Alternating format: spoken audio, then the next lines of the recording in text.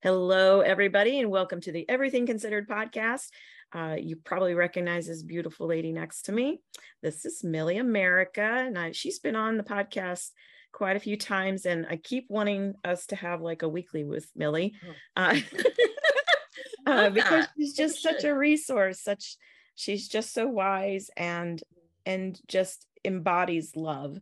And I think you're going to enjoy this today because we're going to talk about the spiritual roots of illness and ailments, and how can we practice inquiry around that? How can we start to search out what that is there to teach us, what it is, what is it teaching us, what is it showing us, what kind of questions can we ask ourselves? And so we are not doctors. Millie and I both want to make that very clear.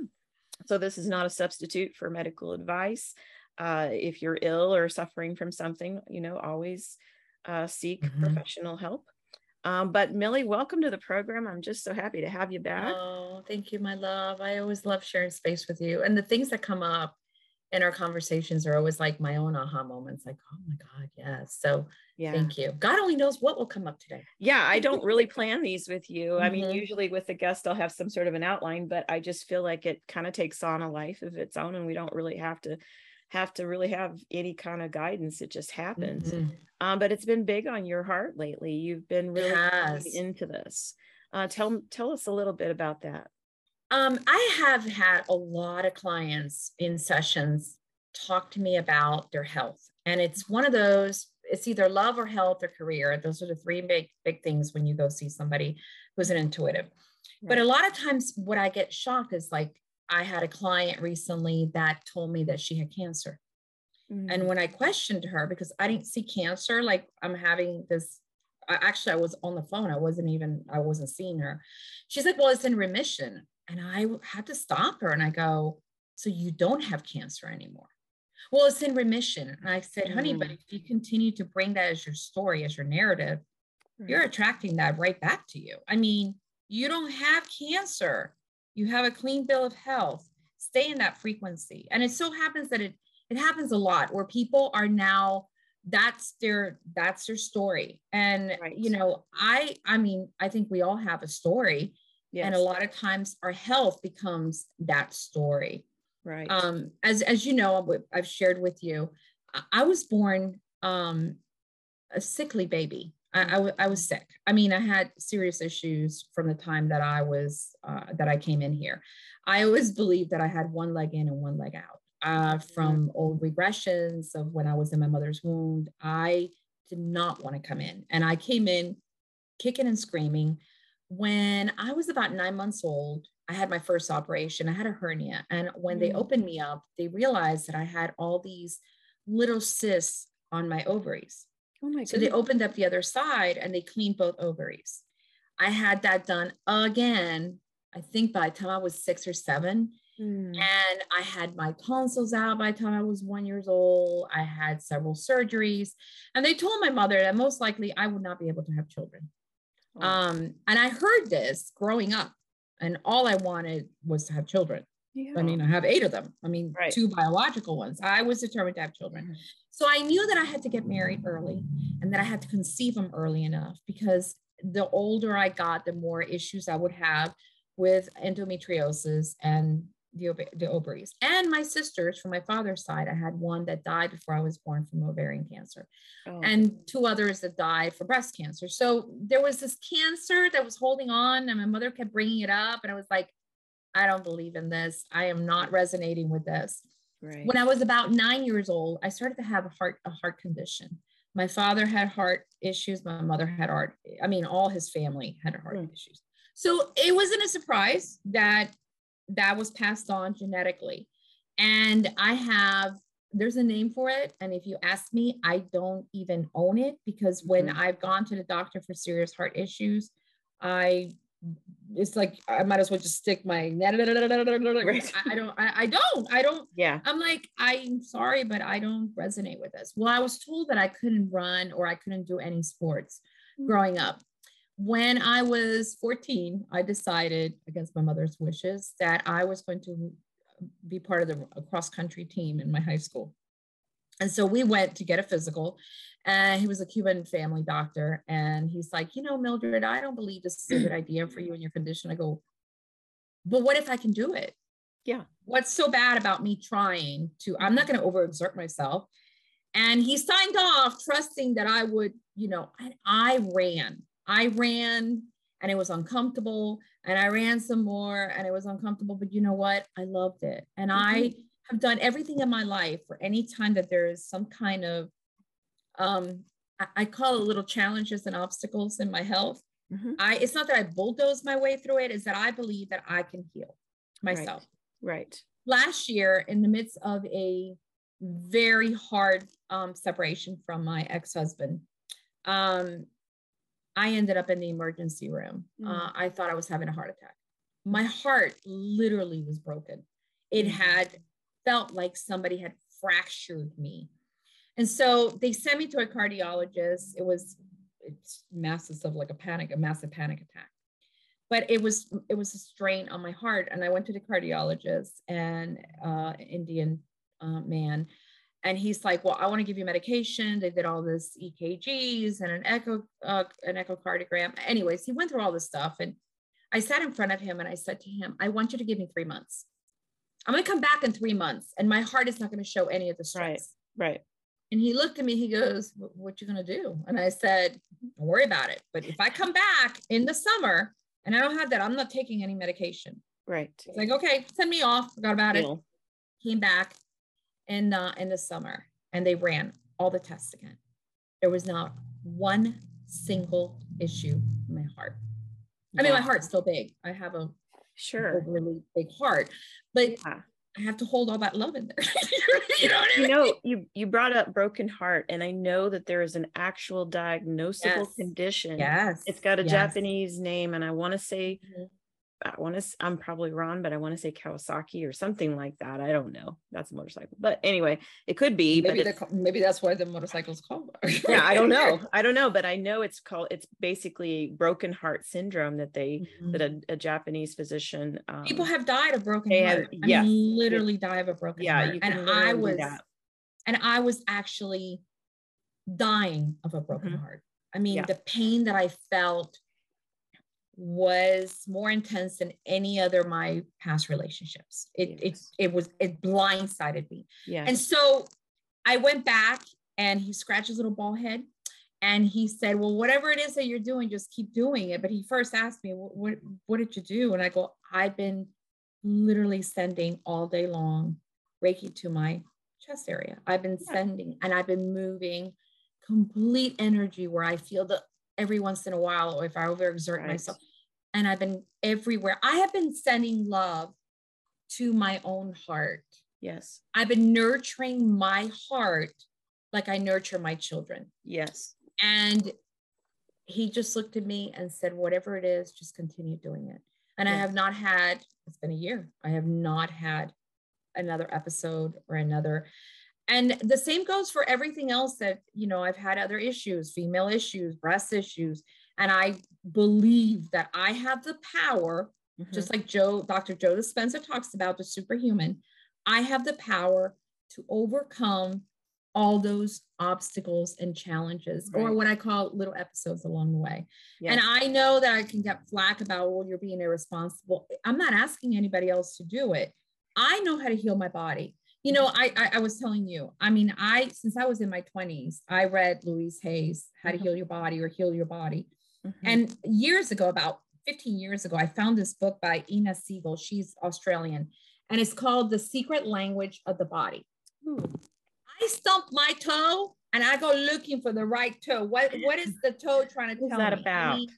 Any time that I come in contact with somebody who is having, for example, COVID was a massive wake-up call for many people. Right. And it's not surprising that it hit the lungs. Yes. When you have lung issues, that's grief.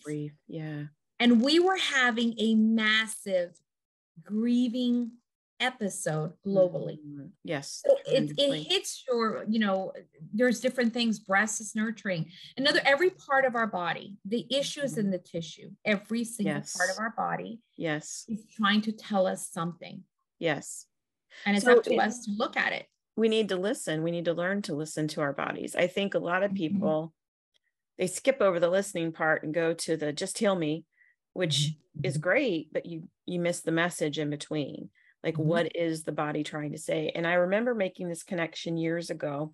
I was an herbal educator at an herb shop for many years, and I would have the same people come in for the same things. And it was odd because what would work for one person would not work for the other person. And my friend and I started to put together, my colleague, coworker, that the people that were not having success with it had deeper underlying stress and emotional issues.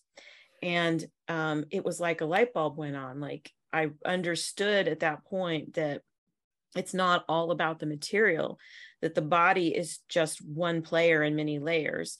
And there are things that can go wrong in the emotional field, emotional body, that can affect us physically. And I know the CDC statistic is 70% of all illnesses are rooted in or stress related, is what is the words they use. And you use the word spiritual, and I use the word emotional kind of interchangeably, because we have a spiritual body and emotional body. We have different layers. And then we have this physicality, and we're not machines that you can just turn a screw on and fix. There's the illness is a communication to us, would you say? And not one single size fits all. Right. In other words, I have a dear friend. He called me last week, and he's overcome cancer several times. And he just got a PET scan, and it came out that he's got cancer somewhere else. I had a really hard time, April, absorbing this information, only because he's one of the most positive people that I know. Right. And for me to, I mean, normally when I see somebody that the cancer comes back, I'm not very surprised. Right. They've been looking for it. They've been talking about it. They don't let it go. It becomes their label and their identity. Yes. With him, it's not that. It's not even. So, I mean, his father, I know that a lot of this is to do genetic, and genetic plays a huge part in it. Sure. I mean, you know, like I said, my father's heart issues and my mother's heart issues, they came down my line. You know what I mean? Right. I mean, but what I do also change is that I do not subscribe to that information. Right. It's not in my reality. And people say that I say jokingly, that's not in my reality. When someone tells me this is this, and you're going to get this because of this, I'm like, I don't live in that reality. And it's not, because I don't own it. I don't label myself as having a heart condition or having breast issues. You know what I mean? Your perception, your reality shifts the world inside of you and outside of you. That's right. That's right. So, you know, there are people that overcome. I have a friend that's had like 5 or 6 cancers. She lives here in her 70s. And this woman has overcome so much. And when you look at her, she can tell you exactly what each type of those cancers taught her. Yes. And now she said her last one, she goes, and that's it. There's no more. And I learned what I needed to learn. Well, I mean, it's interesting that you brought up genetics, because I was just reading, and I highly recommend to everybody that book you just showed us. And also Dr. Gabor Mate's book, which just came out, and it's called The Myth of Normal. It's about trauma's connection to illness.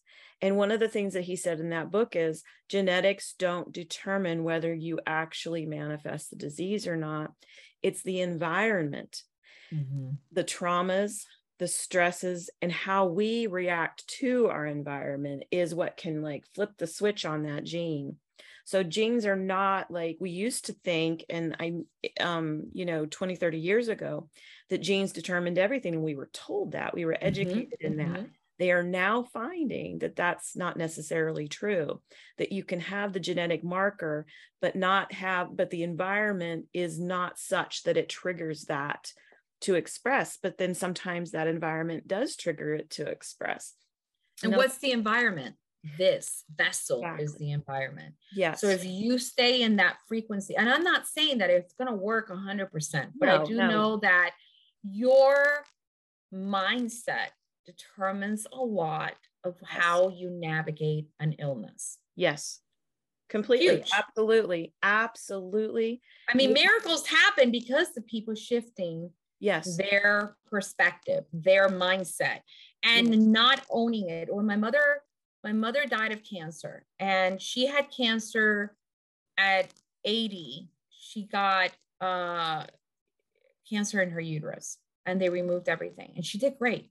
But my mother, all her life, was a hypochondriac. So you can imagine how much I despise doctors, because my mother was an attention-seeking soul who needed constant. So I'm not the best empathetic person when it comes to somebody that's constantly complaining about an illness. I just shut down. I mean, it's my fault for being that way, but I think it's just a trauma from having grown with my mother, who was a hypochondriac. Right. Anyways, she never smoked. And she overcame that. She got radiation. I wish she hadn't got radiation, because her body declined tremendously in her 80s.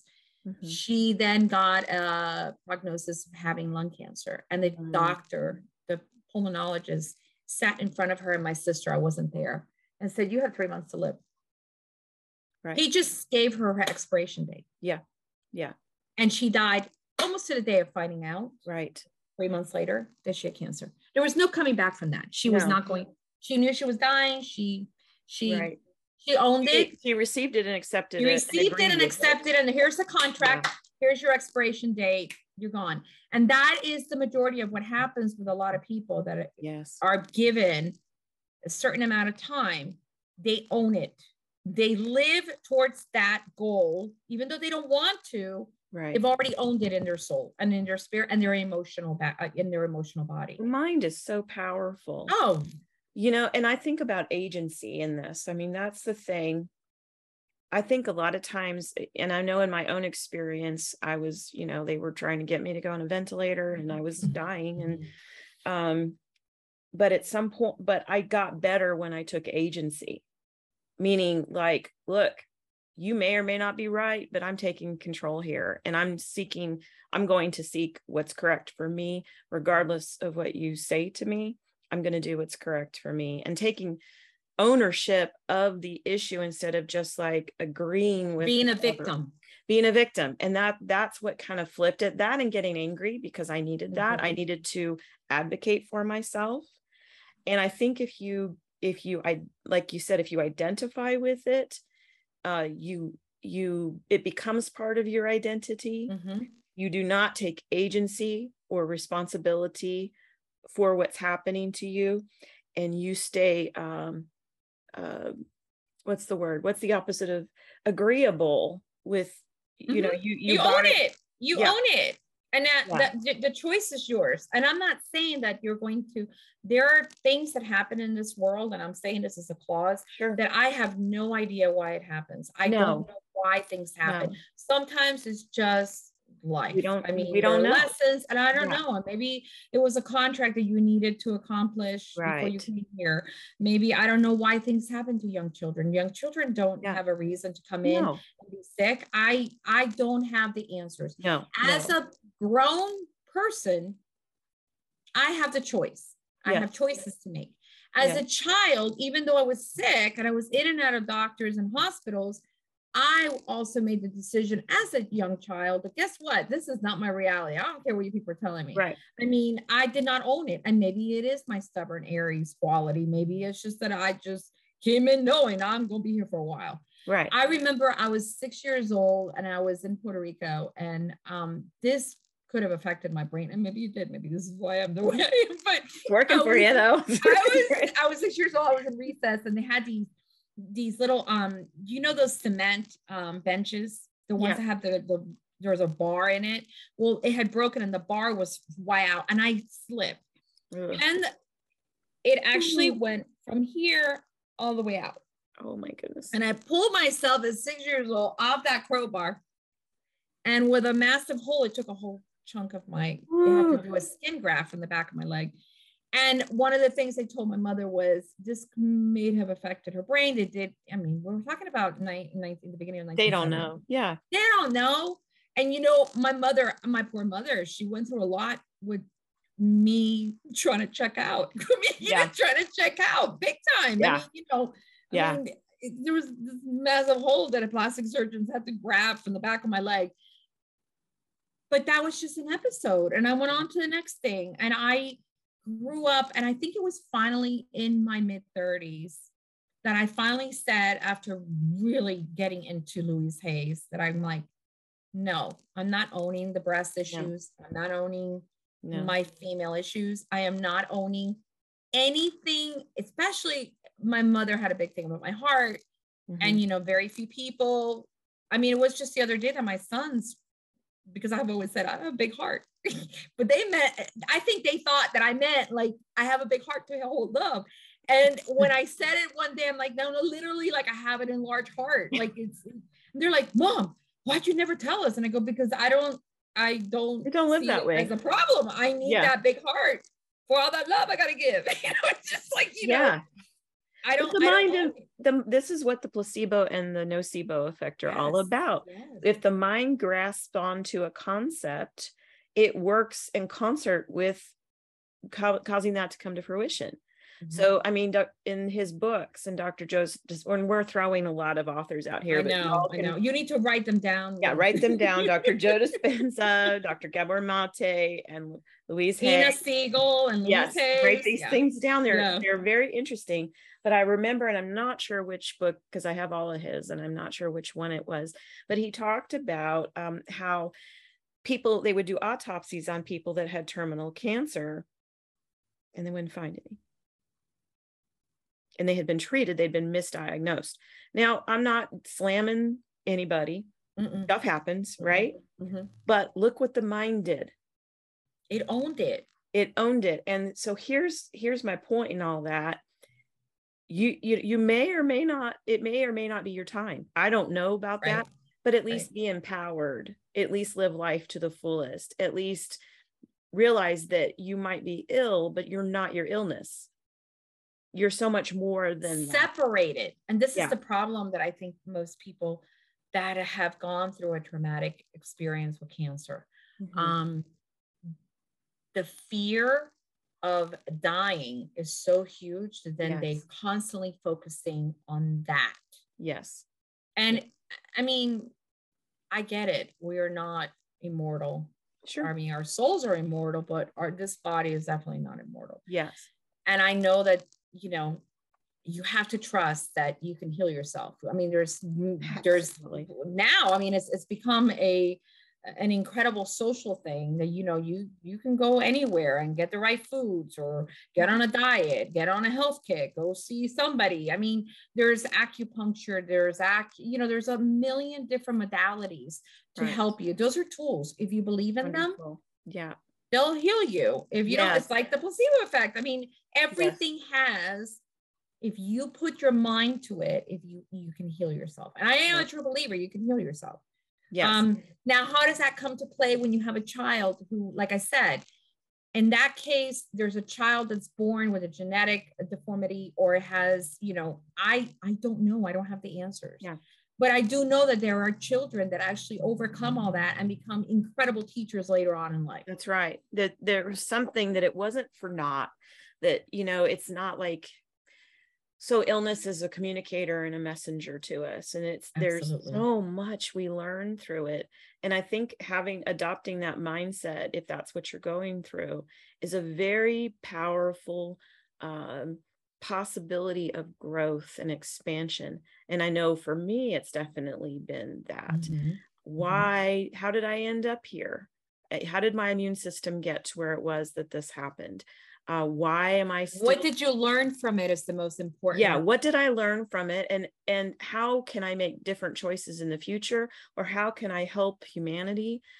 These are all questions that are good to ask when you're going through these things, because I don't think it's just something that, you know, we're a victim of, it falls on us, and there's a lot to be gained. And speaking of death, that's another issue too. It's like, I think if your mind is solely focused on that, whatever life you're going to have, you're missing in the process. And I know this because I think when I was a little girl, I was, I went to nursing school, and I've always had an interest in medicine. I ended up being a neuromuscular therapist and doing a lot of different things in alternative healthcare because I wanted to help people to heal. But the deeper thing is that I wanted to have power, because I think I remember my mom telling me when I was little, when my grandmother died, whom I didn't really know very well, but it was the first time that I had ever heard anything about death. And it really traumatized me.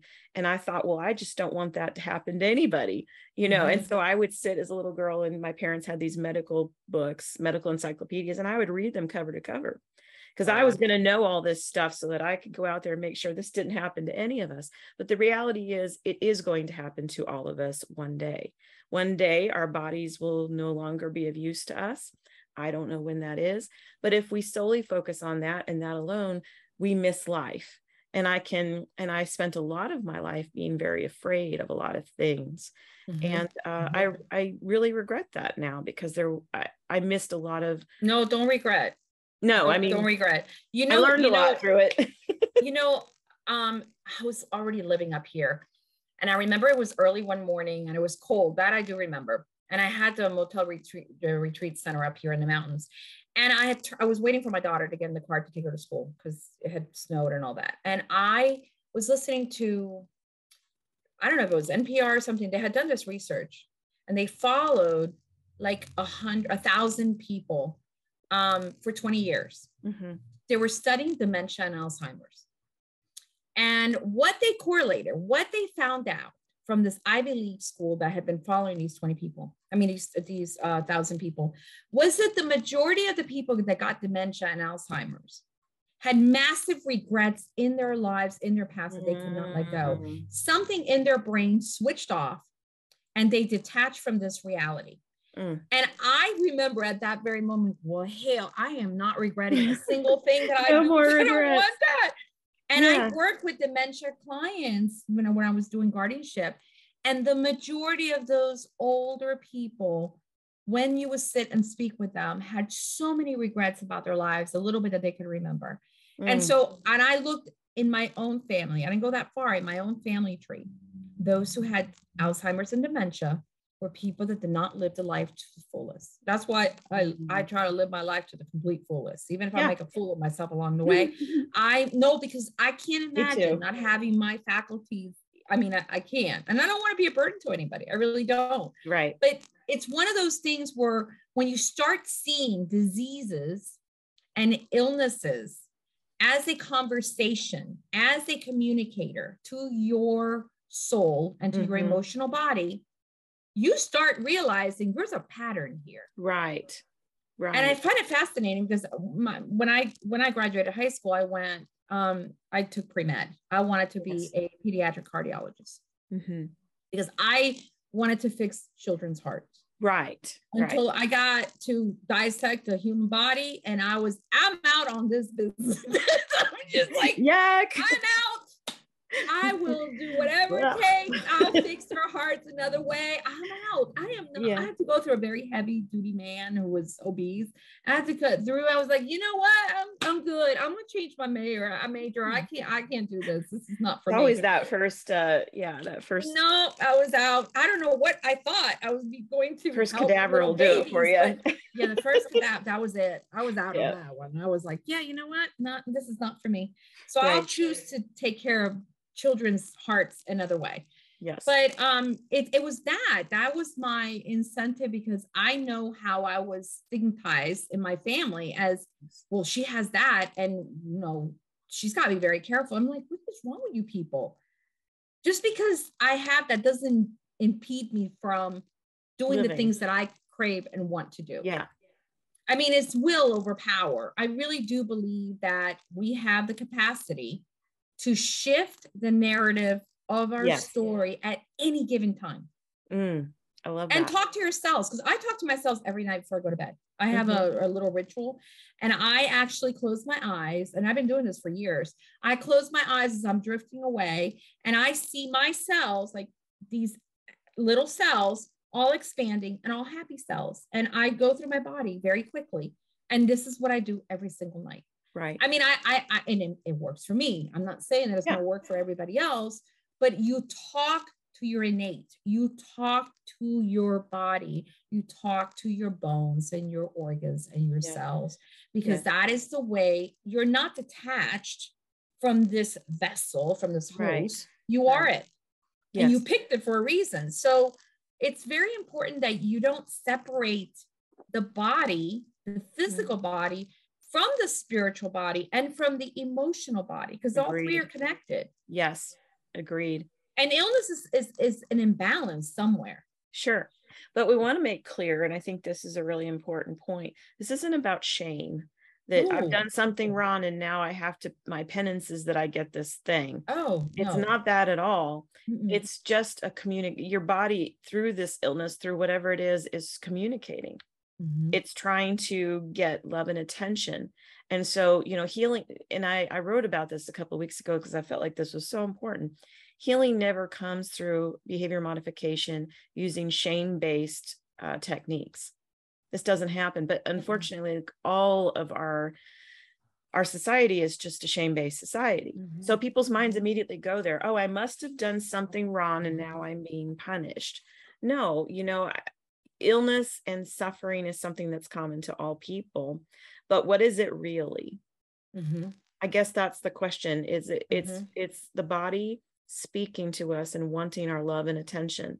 It's wanting to be validated. It's wanting to be taken seriously. You know, so rather than skip over the why, you know, the questioning and the exploration of this, to really dive in and start to ask yourself questions. And when you do have it and you're healed, and you're in remission, ask yourself what it taught you. Right. Because that relationship is no different than the relationship of an ex that you left, or a friend that's no longer your friend, or a job that you no longer needed. That is teaching you a very powerful lesson. And if you don't grasp it this first time, guess what? It's going to come back again. In another section of your body. It's going to come back again. And like I said, there are things that I am a true believer, and this is just my belief, that when we pick our incarnations, there are some powerful lessons that you need to learn. I remember that I had a regression many years ago with this incredible man who died a few years back. And I said to him, the only thing I want to know is in the in-between space, when you're in the Akashic records, I want to know exactly why I picked this. What is the lesson that I need to learn here? Right. What's the curriculum? And my lesson was to love unconditional. Well, you know, loving unconditional, it doesn't mean that you're an idiot and you let everybody stomp all over you. Loving unconditionally is allowing, even when you don't agree with somebody, even when you don't like the person, that they're standing in their truth. And so if a person comes to me and we're starting to talk about an illness, and I see that the trauma is a lot deeper than just this cancer. It's something way back here when you were 3 or 4 years old that you have covered up. And sometimes you have to be very, very careful, because a lot of times you're not even aware of that trauma, of what happened. And when you start seeing the correlation between the now and the past here, you start to heal. You're also starting to let go of all those lessons that were meant in a very powerful manner. Your body is your best teacher. Yes, it is. You know, and trauma is interesting because people often, when they think of trauma, they think of a soldier that went to war and got, you know, came back with PTSD. But I think life is traumatic, you know, from the moment that you come out into this cold room and you're maybe hung upside down and perhaps you got a slap on the butt and all those things, you know, the first time you have to cry because you're hungry and maybe someone doesn't hear you. A life is just full of traumas, and how the mind interprets that and how the emotions correspond to that is extremely complex and unique. So it's not like a comparison. Like I could be just as traumatized by a dog barking at me as, you know, tripping and falling and breaking my arm. I mean, you know, you can't really measure these things, but to learn to really tap into your emotions and really welcome them and feel them, and then ask your body questions like, why, you know, what is it? I'm telling you that I bump my toe or I fall and I twist my ankle, I immediately either Google it. What is the spiritual meaning of an ankle? Right. Or I mean, a lot of the stuff I know by heart because I've been at this for, Yeah. I mean, I immediately know if I'm have a cold, why did I get this cold? What is this grief? What am I trying to release? I mean, it works for me. I mean, April, this is all, I'm just saying how I've healed Right. all those little challenges and episodes in my life. Yeah. Have been correlated to some emotional distress. Yes. That's been your reality. That's what you That has been my reality, is do all the stuff, dying in the hospital a few years ago, almost 9 years ago. All that stuff was the stress that was killing me. I was under a severe amount of stress. And I remember that the neurologist had worked with VA patients. And she said to me, I'll never forget, she was this beautiful doctor. She said, you don't know what you don't know until you do. That's right. And she said, I have seen people coming back from war and become comatose, just shut down completely. Yeah.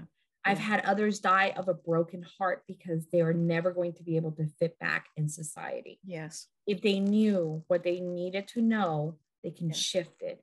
Your awareness is what heals, just what you said to me. Yes. Your understanding that you get to decide how this story is going to end. And this is for a medical doctor. I just sat there and went, that's beautiful. Thank you. Because that's an example of a physician really thinking outside the box, thinking about the whole person and not just the mechanic pieces in front of you, not the machine. Because I think that's the big problem with our medical system is people, you're not looking at a whole person, you're looking at a machine. And that's it was like a car. You start diagnosing, the never spark that plugs simple. And the electrical. It's never that simple. Yeah, we're very complex creatures. My grandfather fought in World War II, and he stormed the beaches of Normandy, and he saw horrible things, and he came back and he was never the same. Mm-hmm. Well, he was a career military man. They used to call it shell shock. Mm-hmm. And if you copped to having shell shock, you'd be discharged. Military is all he ever knew. Wow. So what he did was drink a lot in order to self-medicate, to escape. Mm-hmm. And it's tragic to me that there's so much of a stigma around welcoming our emotions that it leads us to do things to try to self-medicate. Mm-hmm. Would you agree with that? Absolutely. It's I'm not promoting, but I mean, I'm telling you how it has worked for me. Plant medicine has been a savior for me, not just to get rid of like ayahuasca, to get rid of any old traumas. I had one of the things in my last marriage was I was traumatized over something really bad. Mm-hmm. And when I finally did ayahuasca, the only thing my intention was in that first sitting was, I want to heal this. I want to overcome this horrific incident in my life right now. Yes. And I went down and I met with the grandmother plant. And I have to say that it released it in a way that I no longer feel that. Right. That happens with, with mushrooms, or it happens with other, I mean, plant medicine is from the earth. I'm not saying take something synthetic or anything. We're talking about real healing. You go to Peru and you see a curandero, you see, a shaman. And what is the shaman doing? He is actually helping you heal your spiritual body and your emotional body. Right. That is his job, is to help you with your emotional and spiritual body, which then translates into your physical body. Okay? It's so interesting. And I think those plant medicines, my experience has been with them is that the repression goes away long enough for you to gain some understanding about it. Mm-hmm. And it's not a cure-all. There are other ways to have the same experience without the use of entheogens or plant medicine. But it's been my experience that it just takes the ego offline long enough for you to experience, I guess, to bring up all of that so that it can transmute. and the power of your intention, because I am Yes. one that if I am going to try anything, and I'm up for trying just about anything, Yeah. that it's not going to hurt me in any way, shape, or form. I will not use anything that's, you know, illegal in that kind of sense, Right. you know, like Coke or any of that. Yeah. But what I'm saying is, when you have an intention of why you're taking this plant medicine, Yes. what are you supposed to see? What are you supposed to know? Right. That is my intention. I always go in there with the highest intention if I am taking a trip. And I have to say that I've never had a bad trip. Right. Because I have been able to go, whether it's I want to see unicorns and rainbows. And when I say that, it's not that I literally want to see unicorns and rainbows, it's that I want my higher self of God, of Jesus, of Right. any of the great masters to come in a loving manner. I don't want to get bombarded by anything that's of low frequency. So Exactly. I don't live in that reality. My reality is always at a higher frequency. So it helped that certain plant medicines help with major traumas that I had. Yes. From being raped at 18, from having horrible things happen, right. and that I put myself in those lessons, and then to sit with the plant medicine and allow it to help heal those parts of myself that therapy was just not reaching. Right. Therapy is wonderful, but it doesn't always do the trick. Absolutely. But it's stored in the spaces that you've stored it. And a lot of times what these diseases and illnesses are doing is they're trauma stored in the tissues. Yes. And it's, I mean, it's not, your mind will oftentimes repress things for your own protection, but it just doesn't necessarily know when to open the door back up. And opening the door back up is really necessary for healing. As you know, I do kind of shadow integration work. And it's really important to welcome uncomfortable emotions when you're ready for it. And so it can be done through things like shadow integration work. It can be done through deep meditations. It can be done through breath work. There's a lot of different modalities that you can use to transmute painful emotions through you welcome them. And again, I think it's the repression. The repression is I believe it's my belief is what causes it to manifest into physical illness. And I would say that there are a lot of studies to support that, and not everybody's on board about that, and that's okay. And but what I guess our goal here today is to really empower you to start asking the questions, because it's the questions that you only have the answers to. Right. Your higher self, as you said, will show you what's correct for you, whatever modality that might be, to find your healing. But no one heals when things are repressed. No one heals through shame. No one heals through behavior modification. We heal when we welcome and embrace those difficult parts of ourselves, and the emotions that accompany them, those wounded places, those hurt places. That's where healing really happens. And and sometimes we can't do it alone.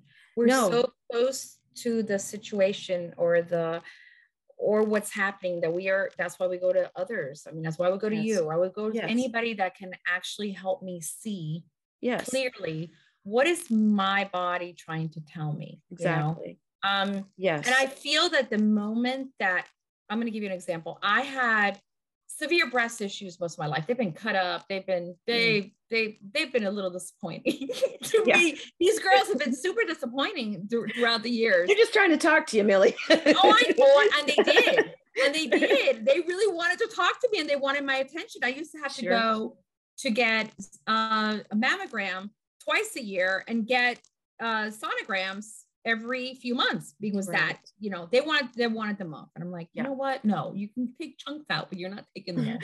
And you can take little pieces, but you're not going to take them off. Right.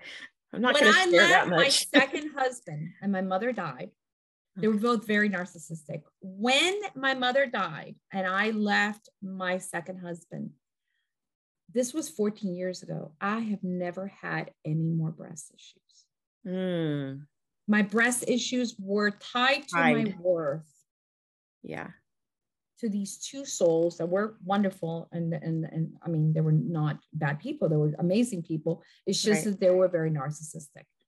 Once I was out of that control, April, I have never had another breast issue. I've Wow. never had a faulty mammogram. I haven't had to go back and get a biopsy. Right. Nothing. These Right. girls are happy. They're mothering me. They're nurturing me. They are there. I mean, because I would really hate my breasts. I hated them for so long because they were constantly reminding me of some kind of bad part of my life. Yes. Once I made peace with that, yes, never, ever again. I healed those parts of myself. Yeah. Yes. Because they represent nurturing, and you weren't feeling nurtured in those relationships. And so they were telling you, hey, we're not feeling very nurtured here. Yes, here, take my attention, here. And because I had sisters that had died of breast cancer, they wanted to do I'm like, I am not chopping my boobs off. As bad as they can be, I am keeping these girls. I'm gonna hang on here. I'm gonna hang on to them. So you figure out what you need to do. And they wanted to put me on special medication. They wanted to, I'm like, nope, not taking anything. That's another thing. I am as stubborn as they can, maybe to a fault, because I mean, I just don't believe in just popping a pill. Right. Without really getting to the root of why am I popping this? Why am I needing to do this when I can heal myself? I know what I need to do.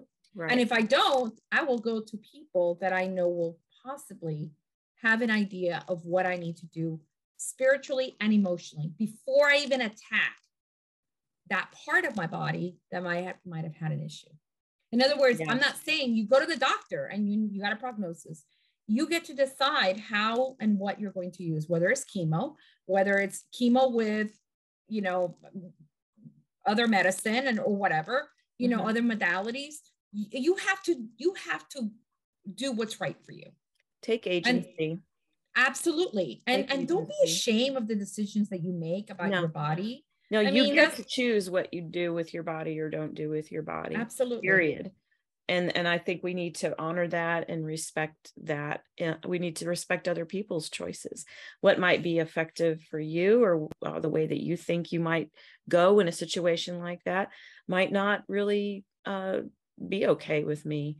And we need to honor one another's choices in terms of how they choose to take care of themselves. But I do say that one thing that has worked for me is that I have removed fear out of any issues with my body. Yes. Fear will kill you. Yes. If you summon to the fear of the unknown, of not of your life, of your mortality, you will get just that.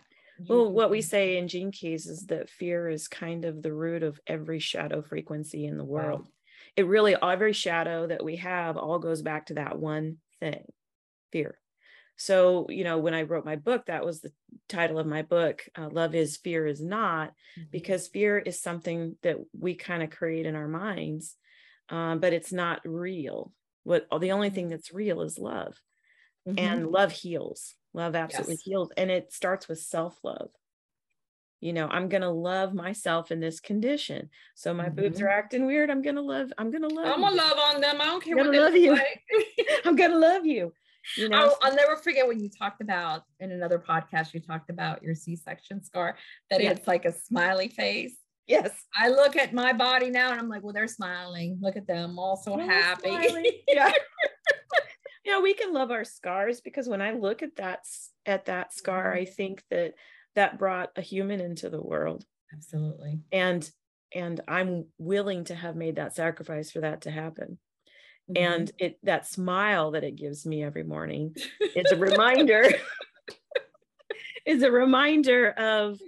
of that beautiful human that's walking around. So absolutely.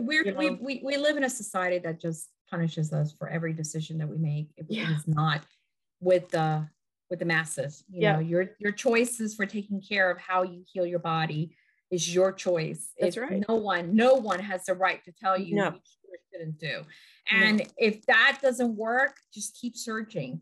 What I do want, if anybody takes anything out of this podcast, out of this talk, is that you get to decide how you navigate your diseases, your illnesses, your little episodes. You get to choose your mindset of how you attack it, how you heal, how you do what you do. It's no one else. No one can do that for you. Yes. Yeah. Be empowered to to take control, take that power, take the power, take agency over your health, over your choices regarding your health. And ask questions. It's okay to ask questions. Ask yourself. The most important person that you need to ask questions to, you need to inquire of, is yourself. You know, what is going on in your body? How does that feel in your body? Because if I was to go by every time a doctor tells me you have this, you have that, I'm like, oh no, I do not. I mean, they're like showing me all these graphs and all this stuff. Yeah, I don't think so. No, I'm not a good patient. I'm not either. I'm a horrible patient, because I will argue. I will sit there and look at you like you have two heads. I'm like, you crazy. No, that is not me. I know that you're saying that, but no. Give me some time. I'm gonna fix this. And that's I do. Right. I had a partial amputation of my finger years ago, and I'm a massage therapist. I worked with my hands, and they had to do surgery to reattach everything. And I had a grumpy doctor, and I said to him, I said, all right, I can work one-handed. He said, I don't recommend it. I said, all right, when can I work? He goes, I don't think you'll work again. He goes, but if you do, it'll be at least 8 weeks. And I said, well, then I'll be working in 8 weeks. And I did. You did. I did. I mean, I had to learn to do things a little bit differently, but I'll be darned if I use that hand every day. And it's like, you know, there has to be some sort of, you have to fight for yourself. You have to advocate for yourself. You have to have agency. It may or may not turn out how you want it to turn out. But when you become strong when you advocate for yourself. You become strong when you take your power back. You do. I watched this movie last night called Father Stu. It's out. Oh, yes. It's in one of the top 10 movies. Netflix, it's right? With Mark Wahlberg. Right. And it's a true story about this priest who he overcame so much with the power of his belief. And he was definitely not one that you would have thought could become a priest. I mean, the guy was definitely not priest material at the beginning. And he did die of like something very similar to ALS, where his body just deteriorated. Yeah. But until he was 50 that he dies, he went around and he was actually a very well-known priest. And what saved him all that time that he lasted that long was his faith and his belief that he can overcome this. He had lessons he needed to learn. I mean, people die of things every day. Sure. The lessons are there. We are human beings we're spiritual beings having a very human experience. Right. You can't deny the things that might come in I mean, this is not, you know, everybody's life journey is their own individual. But what I do know is that don't just take what's told to you as a sentence. Right. Fight for your life. Ask questions. Like you said, you have that choice. Yes. Thank you so much for always opening up the pleasure. Channel of communication. Every time that I sit with you and we have these conversations, even if nobody else gets anything out of it, I get to We're having a good time. I love having conversations. I love it. Yeah. I mean, they're wonderful. So thank you. Oh, my pleasure. I look forward to the next time you come on. Thank you for your insights. Thank you for your wisdom. And thank you for your great, great love. Thank you, Mama. I love you. Love you. Blessings. Too.